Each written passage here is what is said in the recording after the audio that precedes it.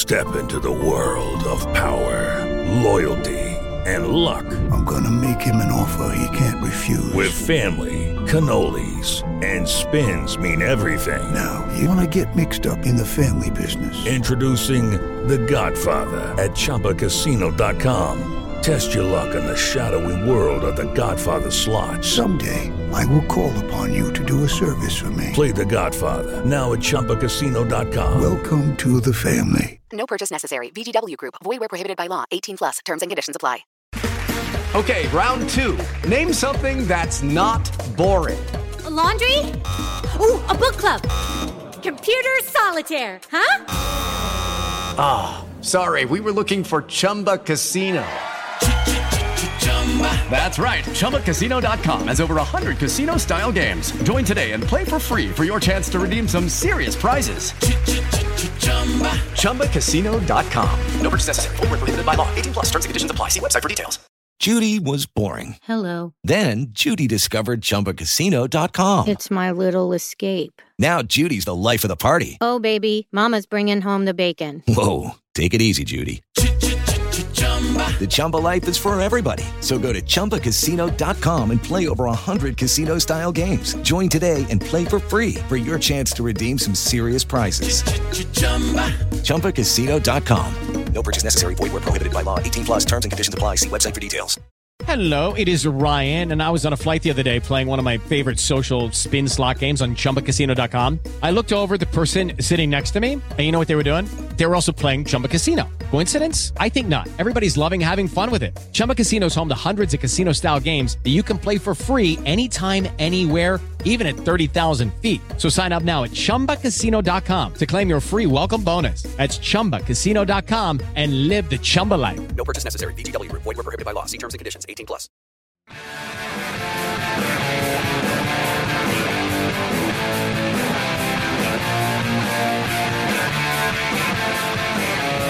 We're back with another episode of Brewcast. Coming off a victory, these episodes always a little bit more fun. Luke Yardy here, joined by Anthony Broom and Chris Castellani. Anthony, great to have you back. You know, last week, obviously, you weren't able to be with me and Chris for the podcast. You were at Ford Field, but judging from what I saw on Monday night, you probably were better served just for the sake of your own sanity, being on the pod and staying home. Yeah, what a dumbass decision that was on my part. Why would I do that? I'll tell you why. Because I enjoy football. I enjoy NFL football. I like to take any opportunity I can to go to a game without having, being in a press box or having a computer in front of me so I can actually enjoy it as a spectator. But I seem to forget that I was going to a Lions game and that they are a terrible franchise and a terrible football team. And, yeah, I would have rather been on the podcast. I actually left that game like halfway through the third quarter, so it's kind of a wasted night, anyways. That's all right though. It's good to have you back. How was your weekend, Chris? What's going on, man? Not a whole lot, dude. Just watched a lot of sports per usual. Baseball's obviously heating up. Some September/October races going down to the wire, and obviously a lot of college football. I think this is an intriguing week. Obviously, it was nice seeing Michigan get their first win last week and talking about that, but I think there's a lot going on outside of Ann Arbor and in the Big Ten especially that sets up for what's going to be, I think, a really, really interesting next 9 to 10 weeks of Big Ten football. Yeah, I'm really looking forward to it right here. We're going to talk about that a little bit, what we learned from Michigan after their non-conference schedule just wrapped up, perceptions of the Big Ten after a really, really bad weekend, and what we expect to see going into conference. But first, let's recap this SMU game a little bit. It was a nice win at home for Michigan, 45-20 over a team that gave TCU problems just a week prior. Obviously, the offense, after a rough start to the game, scored on 6 consecutive possessions, touchdowns. The defense, down the stretch, maybe some things there that you saw might have been cause for concern, but then again, it was kind of a boring game down the second half stretch. What did you guys see from this game?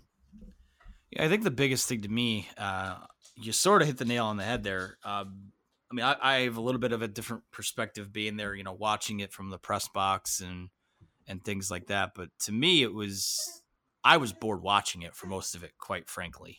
Even when the offense kind of, when they did wake up, it's great to see that Donovan Peoples-Jones looks like they're starting to unlock what he has there. We've talked about it before. Coming out of high school, that was a guy who really just had to run straight and run around people. And now you're seeing him run good routes. You're seeing him develop chemistry with a quarterback. Michigan's, I know it's been a couple patsies last few weeks, and Ole Miss Ole Miss fans will say, oh, well, Shea Patterson's the king of, dicing up non-conference competition. Well, that's all fine and good. We got to see some things in some big games here that they will play coming up. But, this early in the season, this is the best quarterback play that Michigan has gotten to this point under Jim Harbaugh, and maybe the best quarterback play they've got, since, we'll be fair here, since Denard Robinson, even though those guys do some different things. So encouraged by that. I mean, even when things aren't going well, Shea Patterson's delivering throws off his back foot to Zach Gentry, really making some high quality NFL caliber throws. So I'm impressed by that. The defense, and I'm sure we'll get to that, here in a little bit. I have not seen an elite defense on the field through 3 games this season. You can say the second half at Notre Dame, that's fine. And, I say that coming off a week where they beat Western 49-3 and, really for the most part, kind of suffocated SMU too. But, I haven't quite seen, I thought this had a chance to be Don Brown's best defense at Michigan, and it still could be. We've seen these units kind of peak a little too early at times. So, I mean, I think their best football is still ahead of them, but I do think that on the back end of the defense, they have some problems there, namely at safety. Yeah, I think that's the biggest concern defensively is the secondary, which I can't say they necessarily, with the exception of one player, got torn up.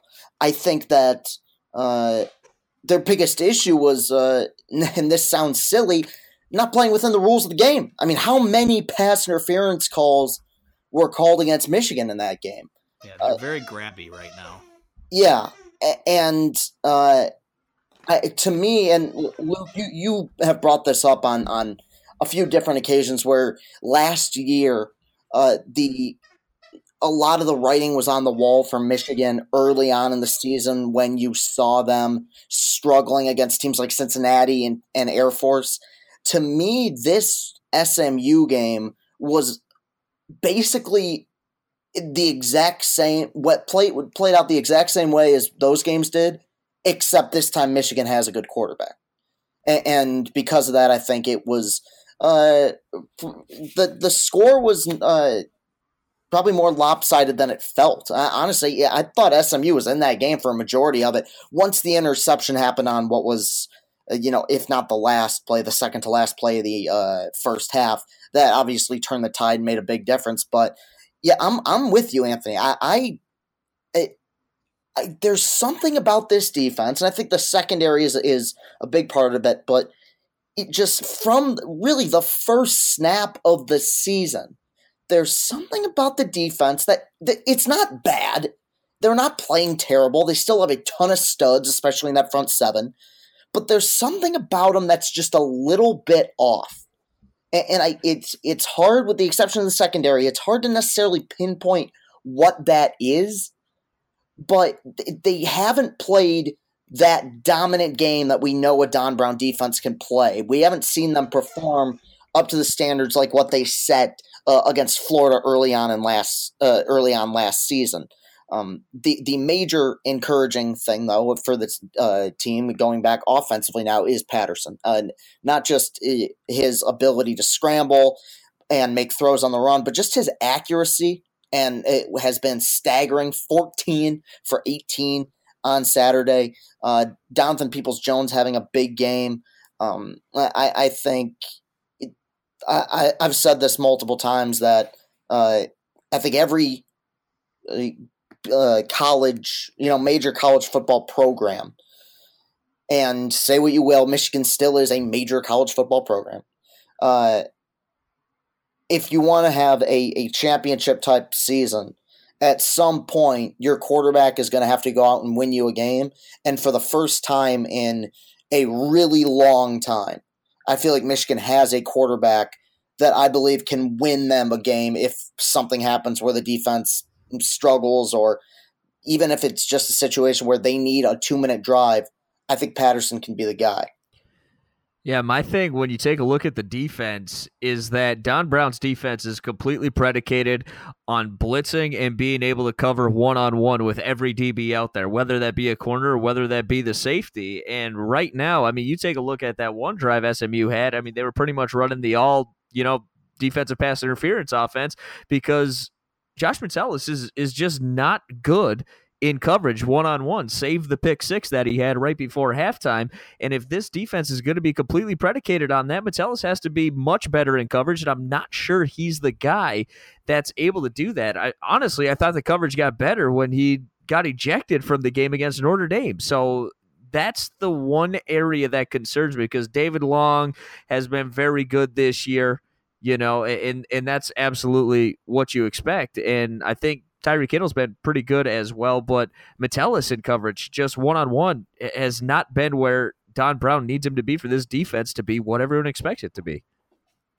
Yeah, and I think part of it, too, is, like Chris said, they do have some good pieces in that front seven, but I think another concern is at times, Rashawn Gary is always going to get pressure if he's not being held by, 3 or 4 players, or Chase Winovich is always going to get pressure.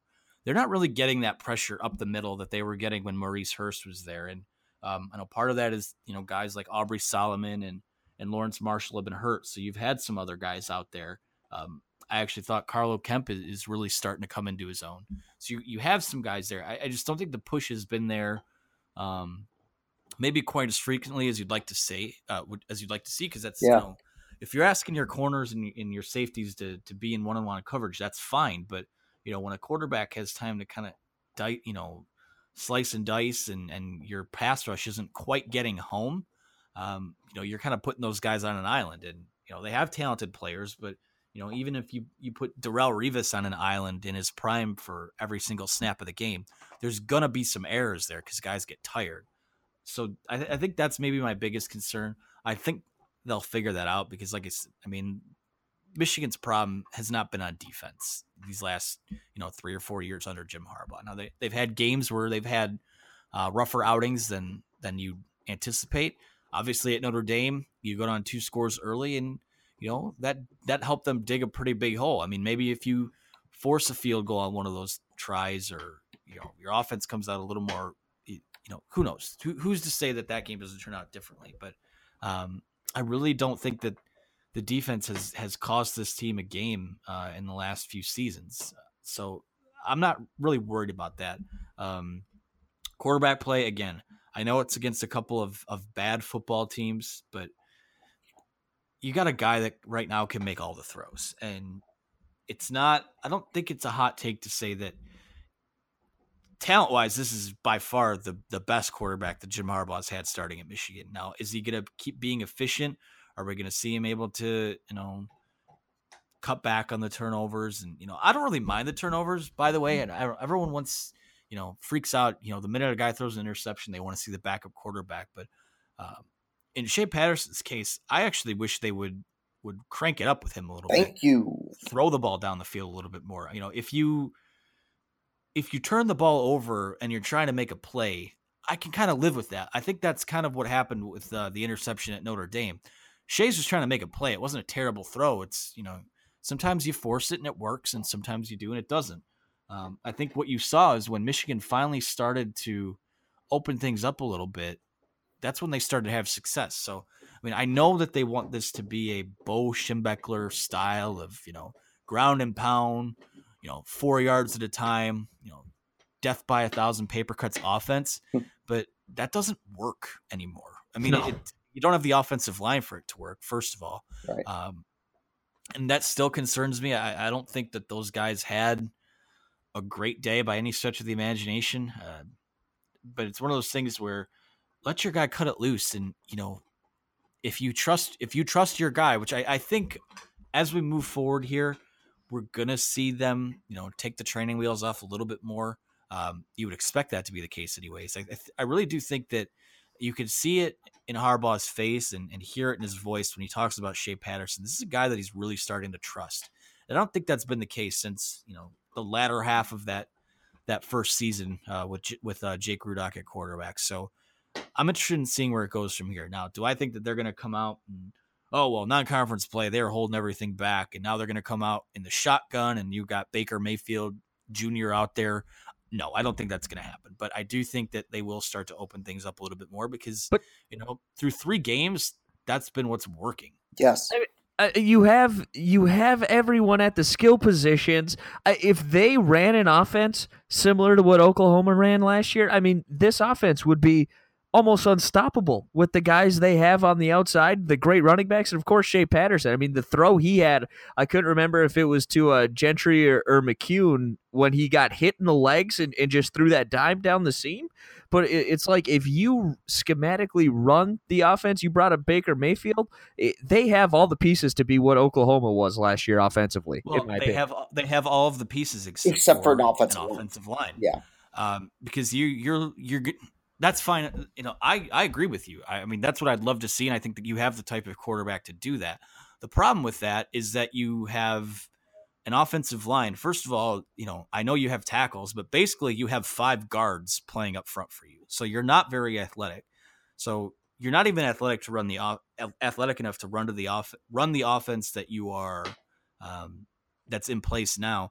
Now we want those guys, running out in space and doing all this stuff and Well, actually, if you got 5 guards, I mean that's what guards do. I actually think that it would take a lot of pressure off the offensive line to run those kind of quick hitting plays like Oklahoma does. Yeah, I mean, like I said, I'd like to see it. I certainly am not a fan of the square peg and the round hole type thing. But I like I said, I think that you will see more elements of that as the season rolls on. I don't think they're going to full blown that by any stretch of the imagination.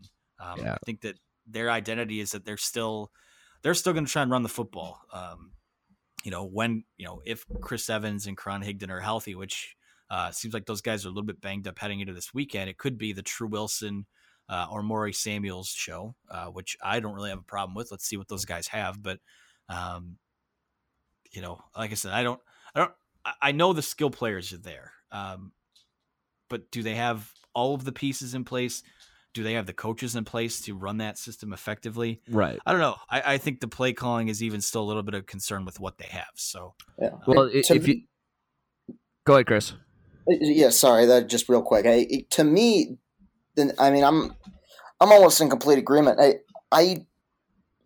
They kind of, I won't say got in desperation mode by any means, but I think through the first quarter and a half of that game, they were extremely, Michigan I'm talking about, obviously, was extremely disappointed and maybe even a little bit surprised at how poorly they were playing offensively. And finally, that's when they opened up the playbook and let Shea be Shea. He was rolling out of the pocket. He was making throws on the run. And that's when they really started to come alive. And I hope that that's something that maybe we can look back on as a potential turning point. Because in part of the reason, too, and this, as much as I like Karan Higdon, as much as I think he is by far the best back on this team, I think it could end up being almost a blessing in disguise, the fact that he was out last week, because it meant that they did have to open up the offense. I think I like Chris Evans, but I don't think Chris Evans is a number 1 back, and that probably is going to piss some people off, but I think he works best. Well, he's a gadget player. Yes. Exactly. And I think when you have Higdon as the setup guy and the whole classic, 1-2 punch at running back, thunder and lightning, whatever you want to call it, I think Evans works much better in that role. I don't think he has the good enough vision to be able to be a number 1 back. I saw a lot of dancing around on Chris Evans' part at the line of scrimmage. Part of that has to do with the offensive line, but also I think part of it was he missed a few holes. Yeah. Well, and I think you said too, Higdon being out made them be a little bit more diverse offensively. Well, at the beginning it didn't, because Chris Evans had 10 rushes in the first quarter. So they still have it in their heads that he could be this battering ram. And I just don't see that. I think that they need to be, there's always all this talk of, is Ambry Thomas going to, are they going to give him any run on offense? And he's been kind of getting those Eddie McDoon jet sweep type plays, which I don't have a problem with, but every year it seems like there's a defensive guy. They want to get some more offensive snaps. And I'm like, why are you trying to work to get these defensive guys snaps when you have a dynamic playmaker on the offense that you don't use dynamically? It feels forced. Like it almost feels like they're doing it because they have to, or the fans demand it. Because really, I mean, as athletic as somebody like Thomas might be, a jet sweep isn't going to set the world on fire, especially if you know it's coming. Right. Yeah. Well, we saw that with Jabril when they would, it would get so predictable that, Jabril's coming in. Here comes a run up the middle. Stupid fucking wildcat. Yeah, exactly. Yeah. So it's, like I said, I'd like to see them mix it up with him a little bit more. Honestly, I wouldn't mind seeing him in, flexed out to the slot a little bit more with Peoples-Jones on the outside and with Collins on the outside. Now, I know that Peoples-Jones has been getting some work out of the slot too, and you got some other guys there, but I just want to see them use him a little bit more creatively. And I guess that he's hurt, so it's kind of a moot point now. Like I said, you might see True Wilson and Omari Samuels and maybe even Christian Turner this weekend. All guys that I think that they're pretty high on. I like what I've seen out of True Wilson in the limited amount of time that he's been in there. So I don't know. It's like I said, I think that now that the non-conference is over, it's like the real season begins. Like you have no margin for error now if you want to go out and win the Big Ten. So it's one of those things where you've got whatever it is, trying to do the math in my head. What is it? 180 minutes of football on tape now. You get to go in, you get to watch the film, you get to see what's worked, what's haven't, and they'll. I'm confident they'll adjust. I mean, despite everything that we've seen, I'm pretty.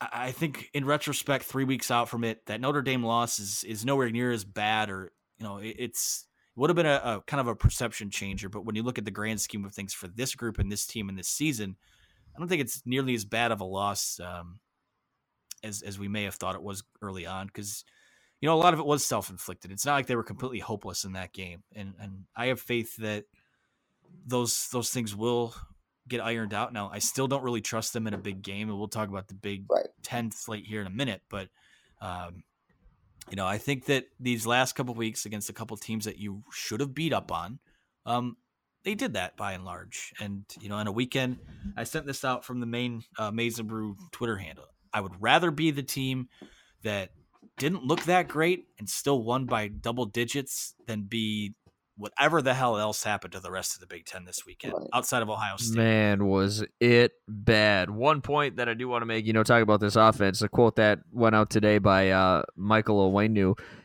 that we've only seen half the offense, according to him. So that's going to be interesting. But you might not need to show much more for a little bit the way this Big Ten slate went this past Saturday. I mean, 2-5 in the Big Ten West, including Wisconsin losing to BYU. Goddamn, Akron went into Northwestern and won for the first time since 1894, the last time they beat a Big Ten team.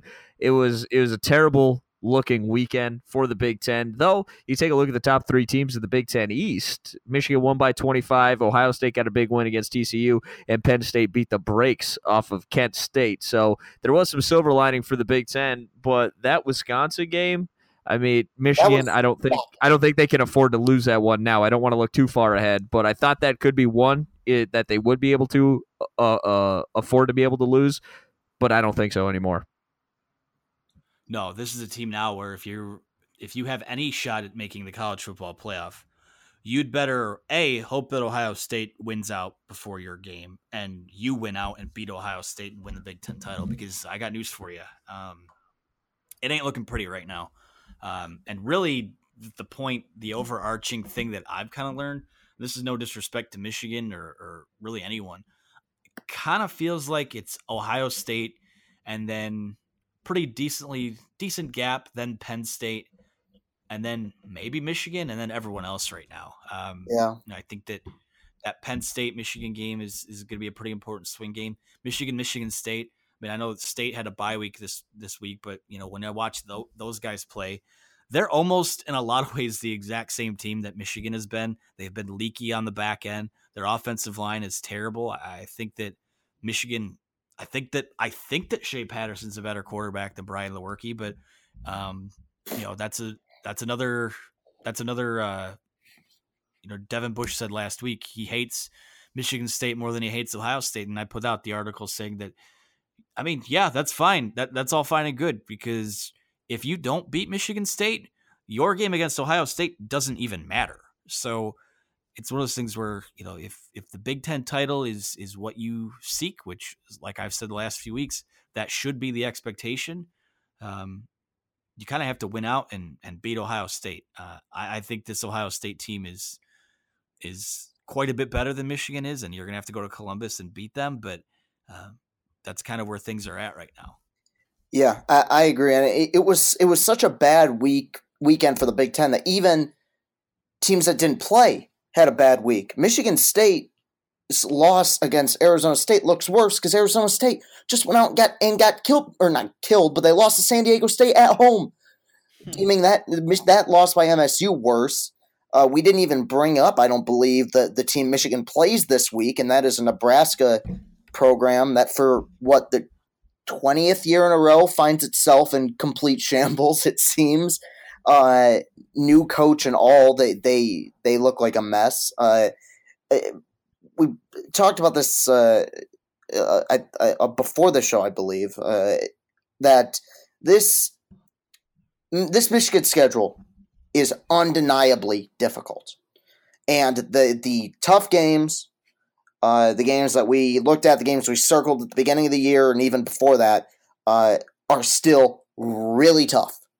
I'm at a point with rivalry games, especially if Michigan State were to somehow lose every game until Michigan played them, I'd still call that a tough game.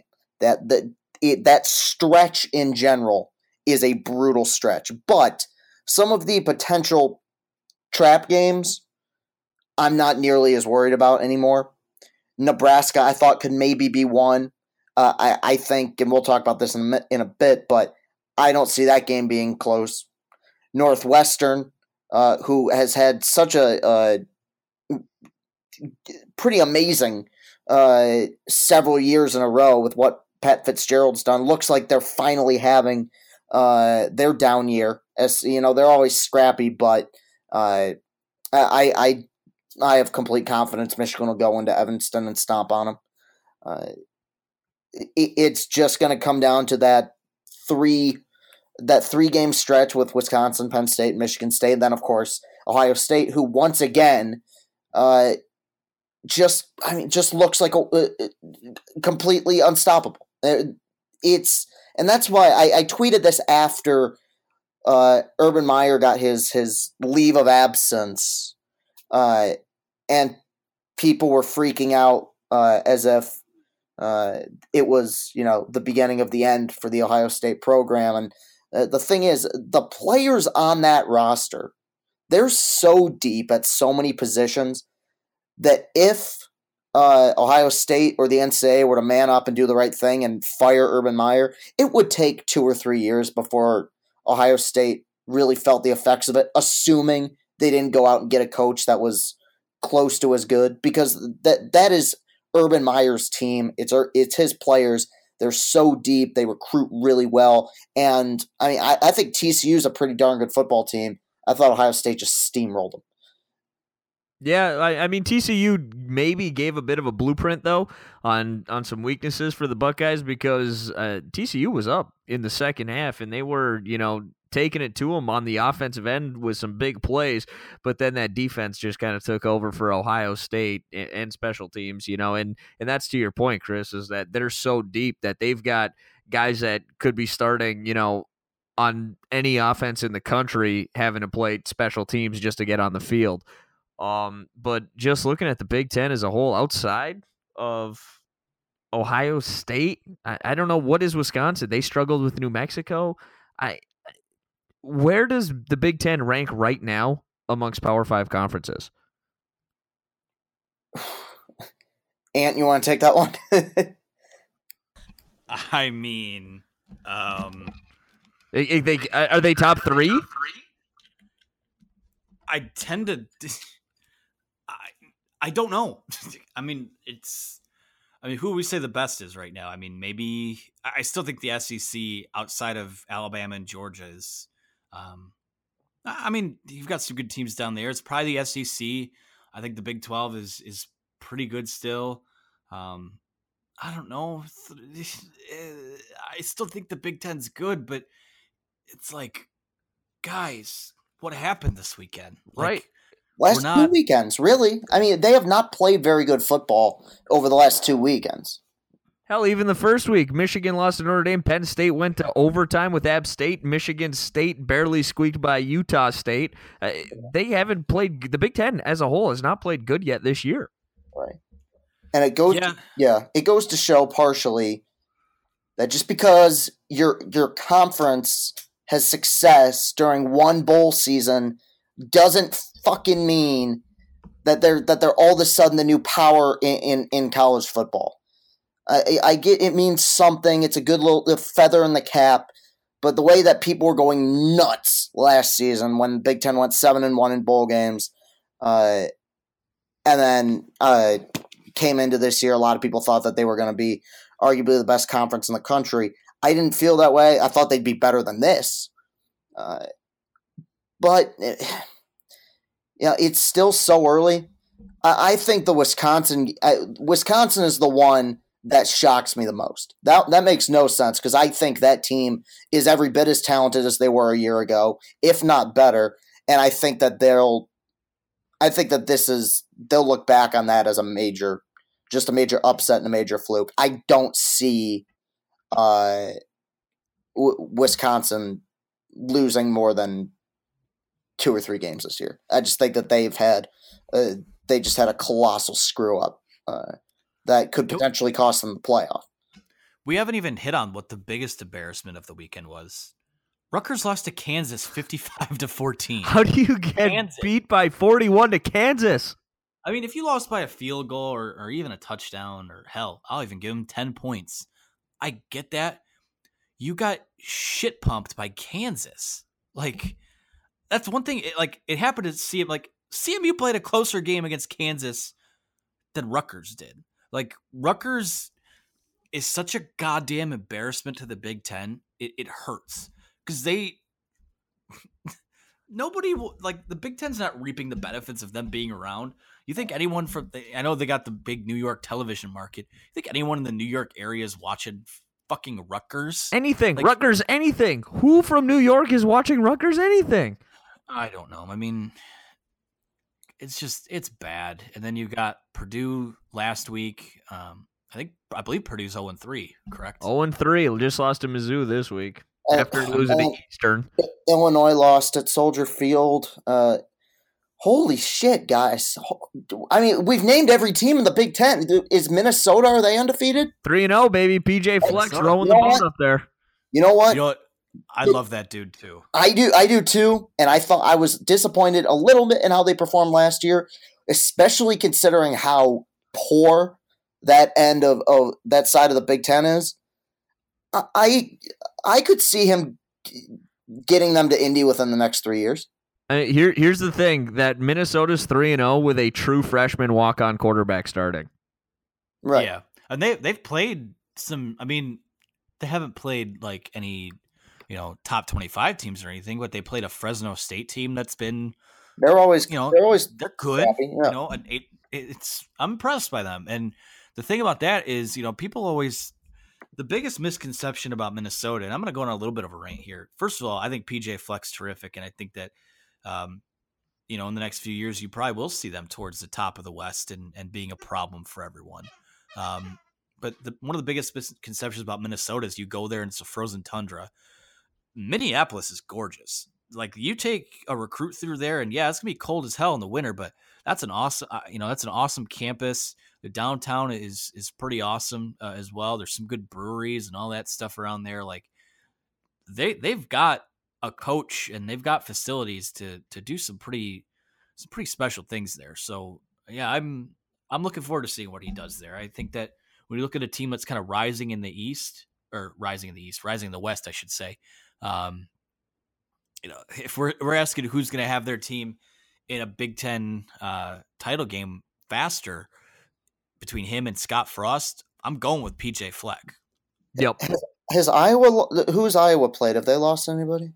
No, they're 3-0, but they've got Wisconsin at Kinnick this Saturday night, man. That's going to tell us a lot about both of those teams. Because I'm looking at Minnesota's schedule now. I don't know why I'm all of a sudden fascinated by them, but first off, a little 6 degrees of separation here. They opened against New Mexico State, who they struggled against, or they gave Wisconsin a run, was it? Or was that just New Mexico? New Mexico, it was. Okay, well, then throw that out the window. But they killed them, and then they beat Fresno State by a touchdown, and they beat up on Miami, Ohio. When you look at their schedule, right, so they go at Maryland next, which could be a win. Iowa at home, which could be a win. At Ohio State, loss. At Nebraska, toss-up. At Indy, they could... Here, without reading the home and away, here's the rest of their schedule, just real quick. Maryland, Iowa, Ohio State, Nebraska, Indiana, Illinois, Purdue, Northwestern, and then end with at Wisconsin. Yeah, there's only 2 guaranteed losses there. Dude, at the most. I mean, Ohio State and Wisconsin, 99% probability of being a loss. Everything else, they could realistically... I mean, they'll be 5-0 probably, or at least 4-0 before they play Iowa and then go to Ohio State. So, maybe watch out for them a bit. Maybe even this year. Just because, I mean, look, sometimes the most impressive teams are the most unimpressive ones, and while they haven't done anything amazing, they haven't screwed up the way that some other Big Ten teams have. Yeah, sometimes out in the West, you just kind of have to survive it too. Yeah. Like Iowa a few years ago. I mean, I know they didn't win the Big Ten title, but it's not like that was an amazing football team. They just kind of. This sounds so weird to say. It's not like they were an amazing football team, but they went out and won every game in the regular season. Yeah, but I mean, there's so much truth to that because they had basically about 2 months to prepare for one game, and that was the Michigan State game. They knew it was either going to be them or Ohio State in the Big Ten championship game. They prepared for that game with an injured Connor Cook for MSU.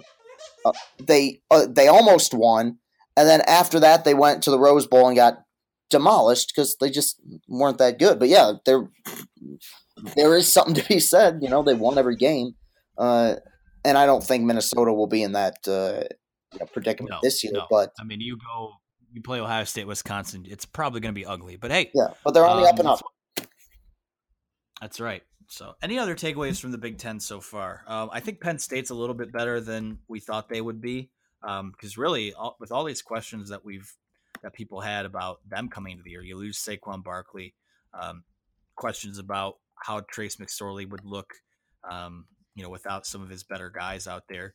I think that's a team. You look at their schedule so far. Obviously, the Appalachian State game, people will kind of make fun of them for that.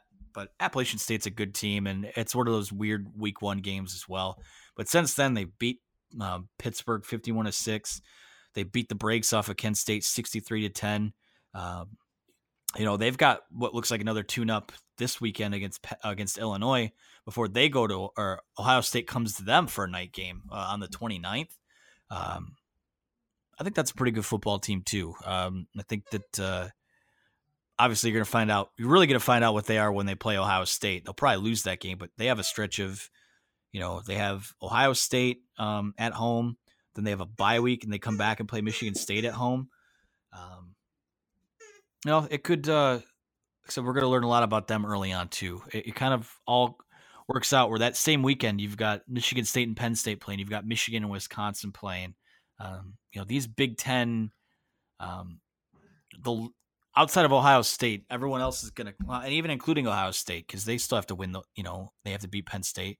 Everything's going to kind of sort it out here by the time maybe mid-October rolls around. So, and then obviously Michigan State will be on October 20th. So there's a lot on the line in this next month of football or so, and it's going to set a lot of teams up for what's to come after that.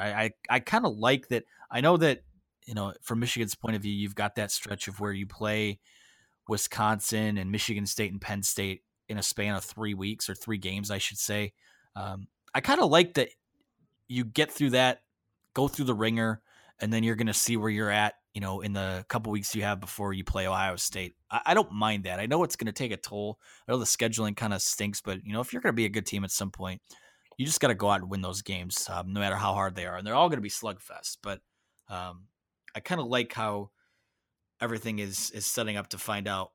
If I was a betting man, I'm going to say it probably isn't going to work out in Michigan's favor.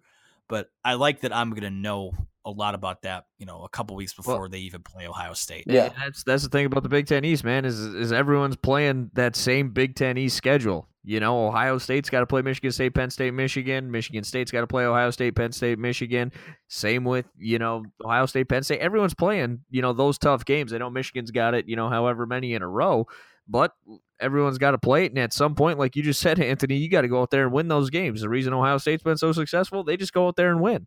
At some point, Michigan has to be that program. And as we head into Big Ten play, what do you expect to see going into conference play here from Michigan? Yeah, well, I think that what you'll see is, I think it's going to be like what they say in Shrek with the onions, and the onions having layers. I think they're going to keep peeling those layers back a little bit more.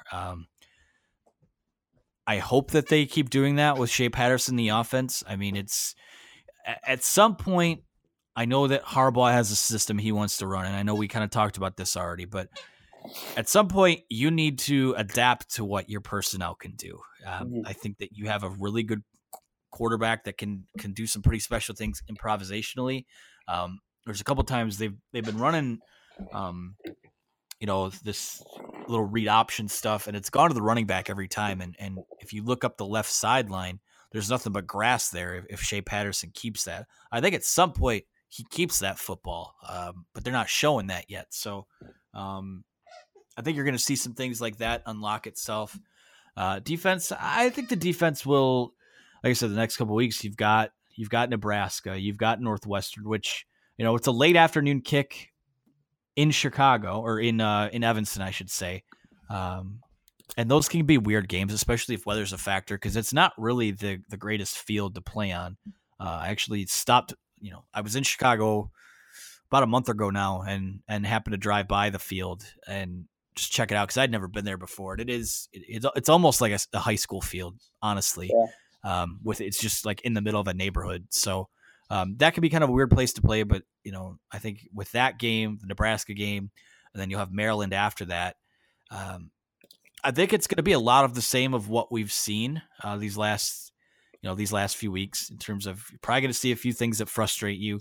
I don't know if they're really going to open the offense up quite yet, but they're going to experiment. They're going to tinker with stuff, but also in mind that these games matter now. I mean, it's not that the Notre Dame game didn't matter, but in the grand scheme of things, you want to win the Big Ten title. That game's really not going to hurt you. Heck, even in a scenario where, let's just say you lose to SMU, realistically, if you want to win the Big Ten title, that's not going to hurt you. Now, obviously, that was never going to really happen, but you have the margin of error isn't quite there like it's been in the last few weeks now. So I expect to see a little bit more of a sense of urgency. I think last week we saw a team that came out a little bit flat because, quite frankly, I don't know if they weren't really looking forward to Nebraska, but it's one of those things where you just, what's there to really get fired up for? You're better than a team at every position, and there's really nothing on the line in terms of conference standings or things like that. Pride's on the line, a win is on the line, but other than that, wasn't really a whole lot to play for. So I think there'll be a little bit more of a sense of urgency. I'd like to see them to start getting a little bit more pressure up front, not necessarily needing to bring guys as extra pressure or blitzes or things like that. But like I said, I think that really it's more the offensive line. Can they get that figured out?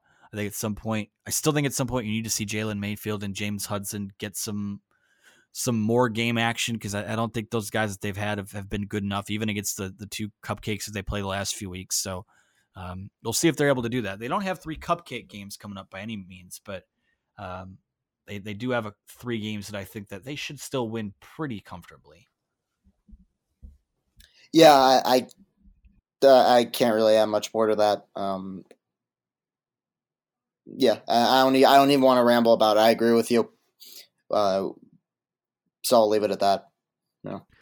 Yeah, I just want to see, the offense give us a little something, more. One thing that I didn't mention, I tweeted about this during the game, is that those, 3rd and shorts that Michigan found themselves in after, running out of looks that had actual wide receivers, that spreads the defense out, and they kept trying to run that, little goal line formation jumbo, and they were getting nowhere because, well, it doesn't really work in football that often anymore unless you've got Alabama's offensive line. And I just want to see them not be so stubborn when it comes to the offensive side of the football. I think the defense is going to improve vastly as we move forward, because, again, I think a lot of the guys were bored this past Saturday. I think we saw a really good defense against Western, saw a really good defense in that second half against Notre Dame.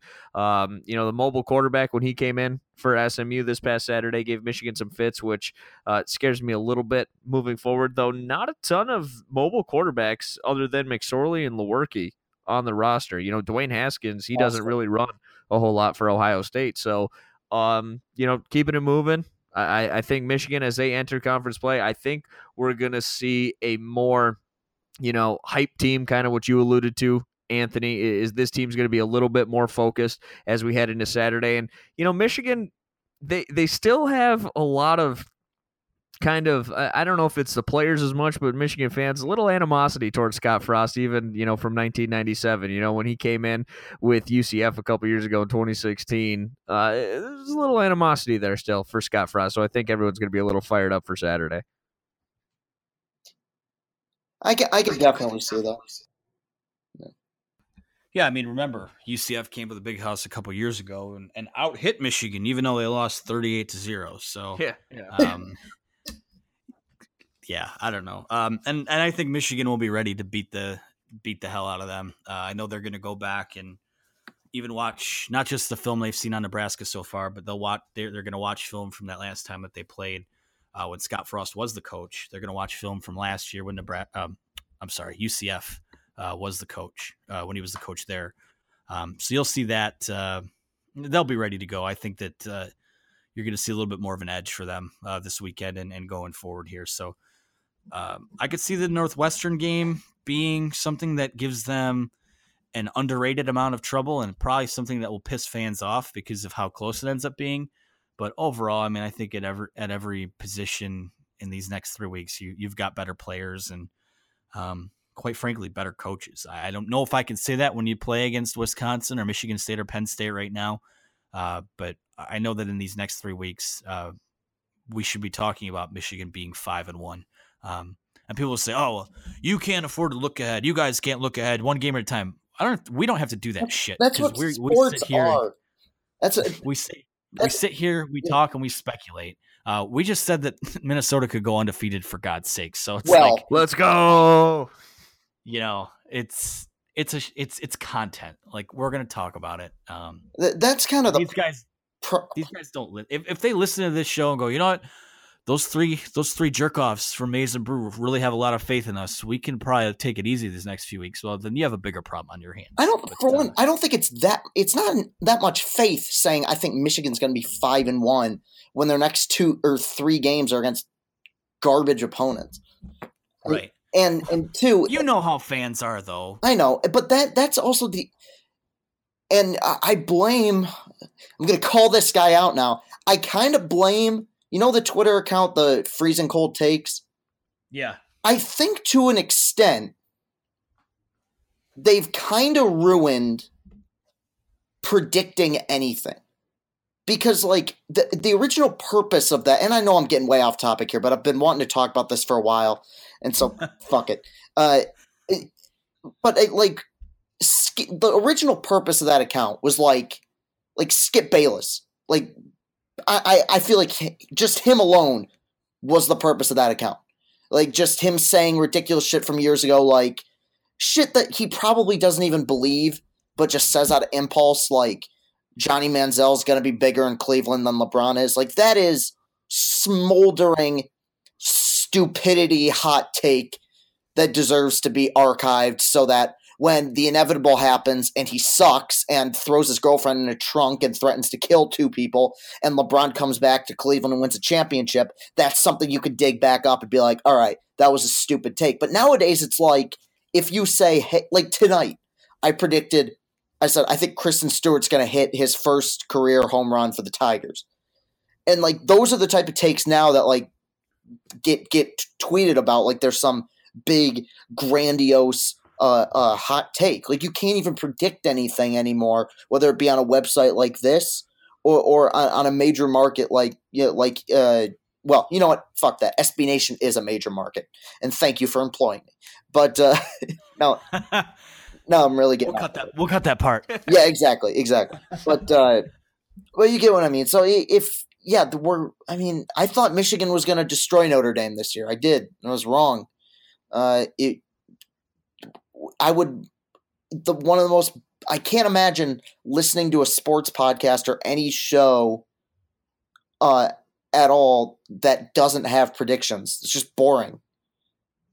I know. So I feel the same way, Chris, man. Like I get it. We may be boring, but at least we have predictions. Yeah, and I'm never going to shy away from predicting or giving an opinion. I'm wrong a lot on predictions because shocker here, guys. I can't see into the future. You know, I make an educated guess. That's what anyone does, and I agree. It's like if someone, the analysts are making picks, before games on these Sunday pre-NFL shows, pre-game shows or whatever, and it's like Freezing Cold Takes, retweets them like wrong picks for a game made. Like I agree. I love the stuff that really is outlandish and people get called out on because it was stupid from the beginning, but I mean, predictions, I'm going to keep making them, and I'm definitely not going to be deterred.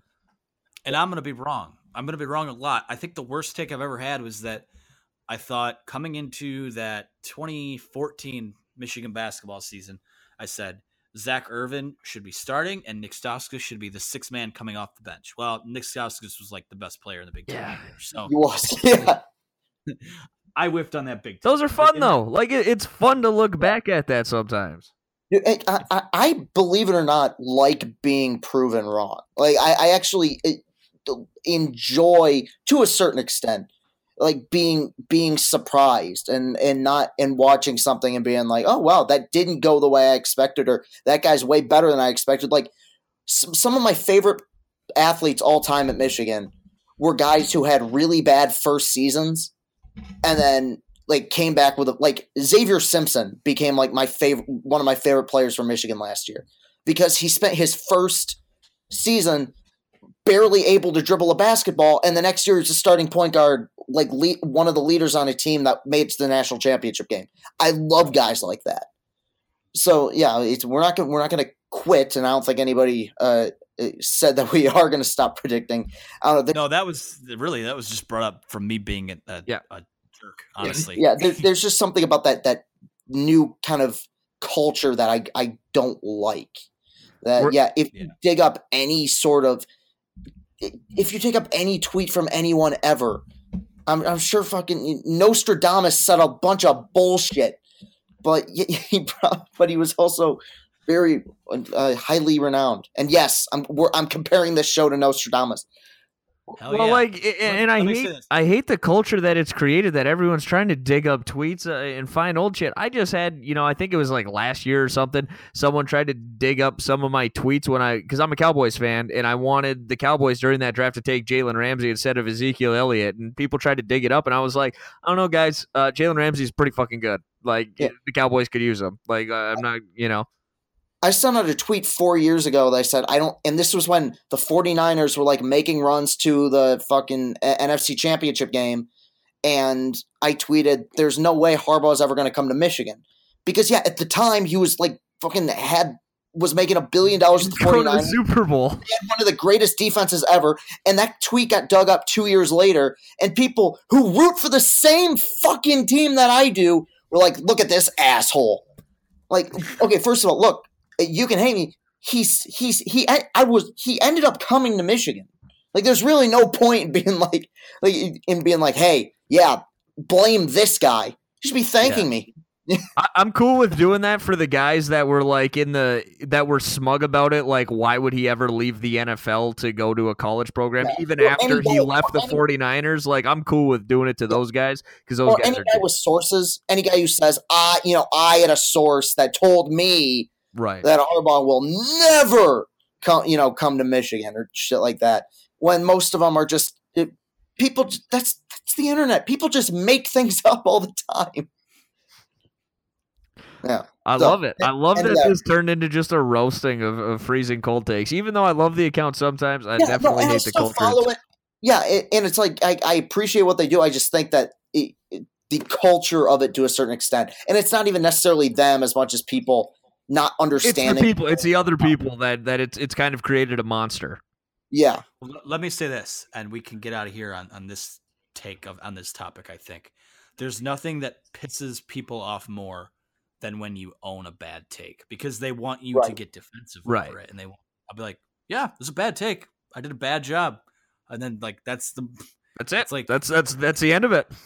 Conversation over. I did it. I disarmed you. What are you gonna make fun of me because I'm fat or because my beard looks stupid now? Like, find something else. But you're never gonna be able to get me because I had a bad take. Yeah, look, there's plenty. If you want to give me shit about something, there's plenty. I'm like Donald Trump said about Rand Paul. Like there's plenty of material there for you. But yeah, if I'm wrong about shit, I'm gonna own up to it. Yeah, that's why. We're talking to someone right now who like does half of the Tiger post game videos like with your man boobs out. Yeah, exactly. So you are clearly not like worried about what people think, and you do a great job with that. I'm just poking. Thank you. I was hurt for a second. Yeah. I don't know. I don't know where else we really go. No, I think this is a good spot to go ahead and end it. So, Chris Castellani, tell them where you can find you on social media. You can find me on Twitter. That's at Castellani2014. That's at CASTELLANI. We got I forgot how to spell. And then 2014. The numbers 201 and 4. Get Tigers post game videos. Only got about 12 of those left. Tweet a lot about movies. I just tweeted what is the first promo for the Joaquin Phoenix standalone Joker film, and I'll tell you what, it is the worst promo shot I've ever seen. He's for a not film. Even in makeup. He looks like he's 70. He's wearing what looks to be either hair plugs or a terrible hair piece. He still has that cleft palate that only bothers me when he's shaven, and I think will look really weird as the Joker. But that's beside the point. You can follow me there. If you want to expose all of my freezing cold takes, feel free to. I love it. And hope to see you guys on my timeline pretty soon. Anthony Broom, where can we find you on social media? You can find me at Anthony T. Broom. I don't have any hot takes about movies at the moment. I haven't seen a movie in a while.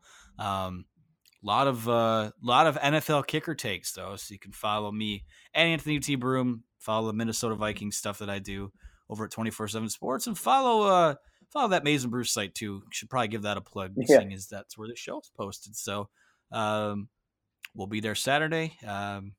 Excited for another. Can't believe it's week 4 already. It's like 33% of the season's gone, like already. Don't like it. About it, but that's where I'm at. You can follow me on Twitter at Luke Ghiardi, LukeGhiardi. Also want to let you know, follow the show page at Brewcast Show. Make sure you do that. We're giving you updates on the show, be tweeting through games and whatnot. And like Anthony said, make sure you follow the Maize and Brew Twitter account as well. So for Chris Castellani, for Anthony Broom, I'm Luke Ghiardi, and we'll see you next week on Brewcast.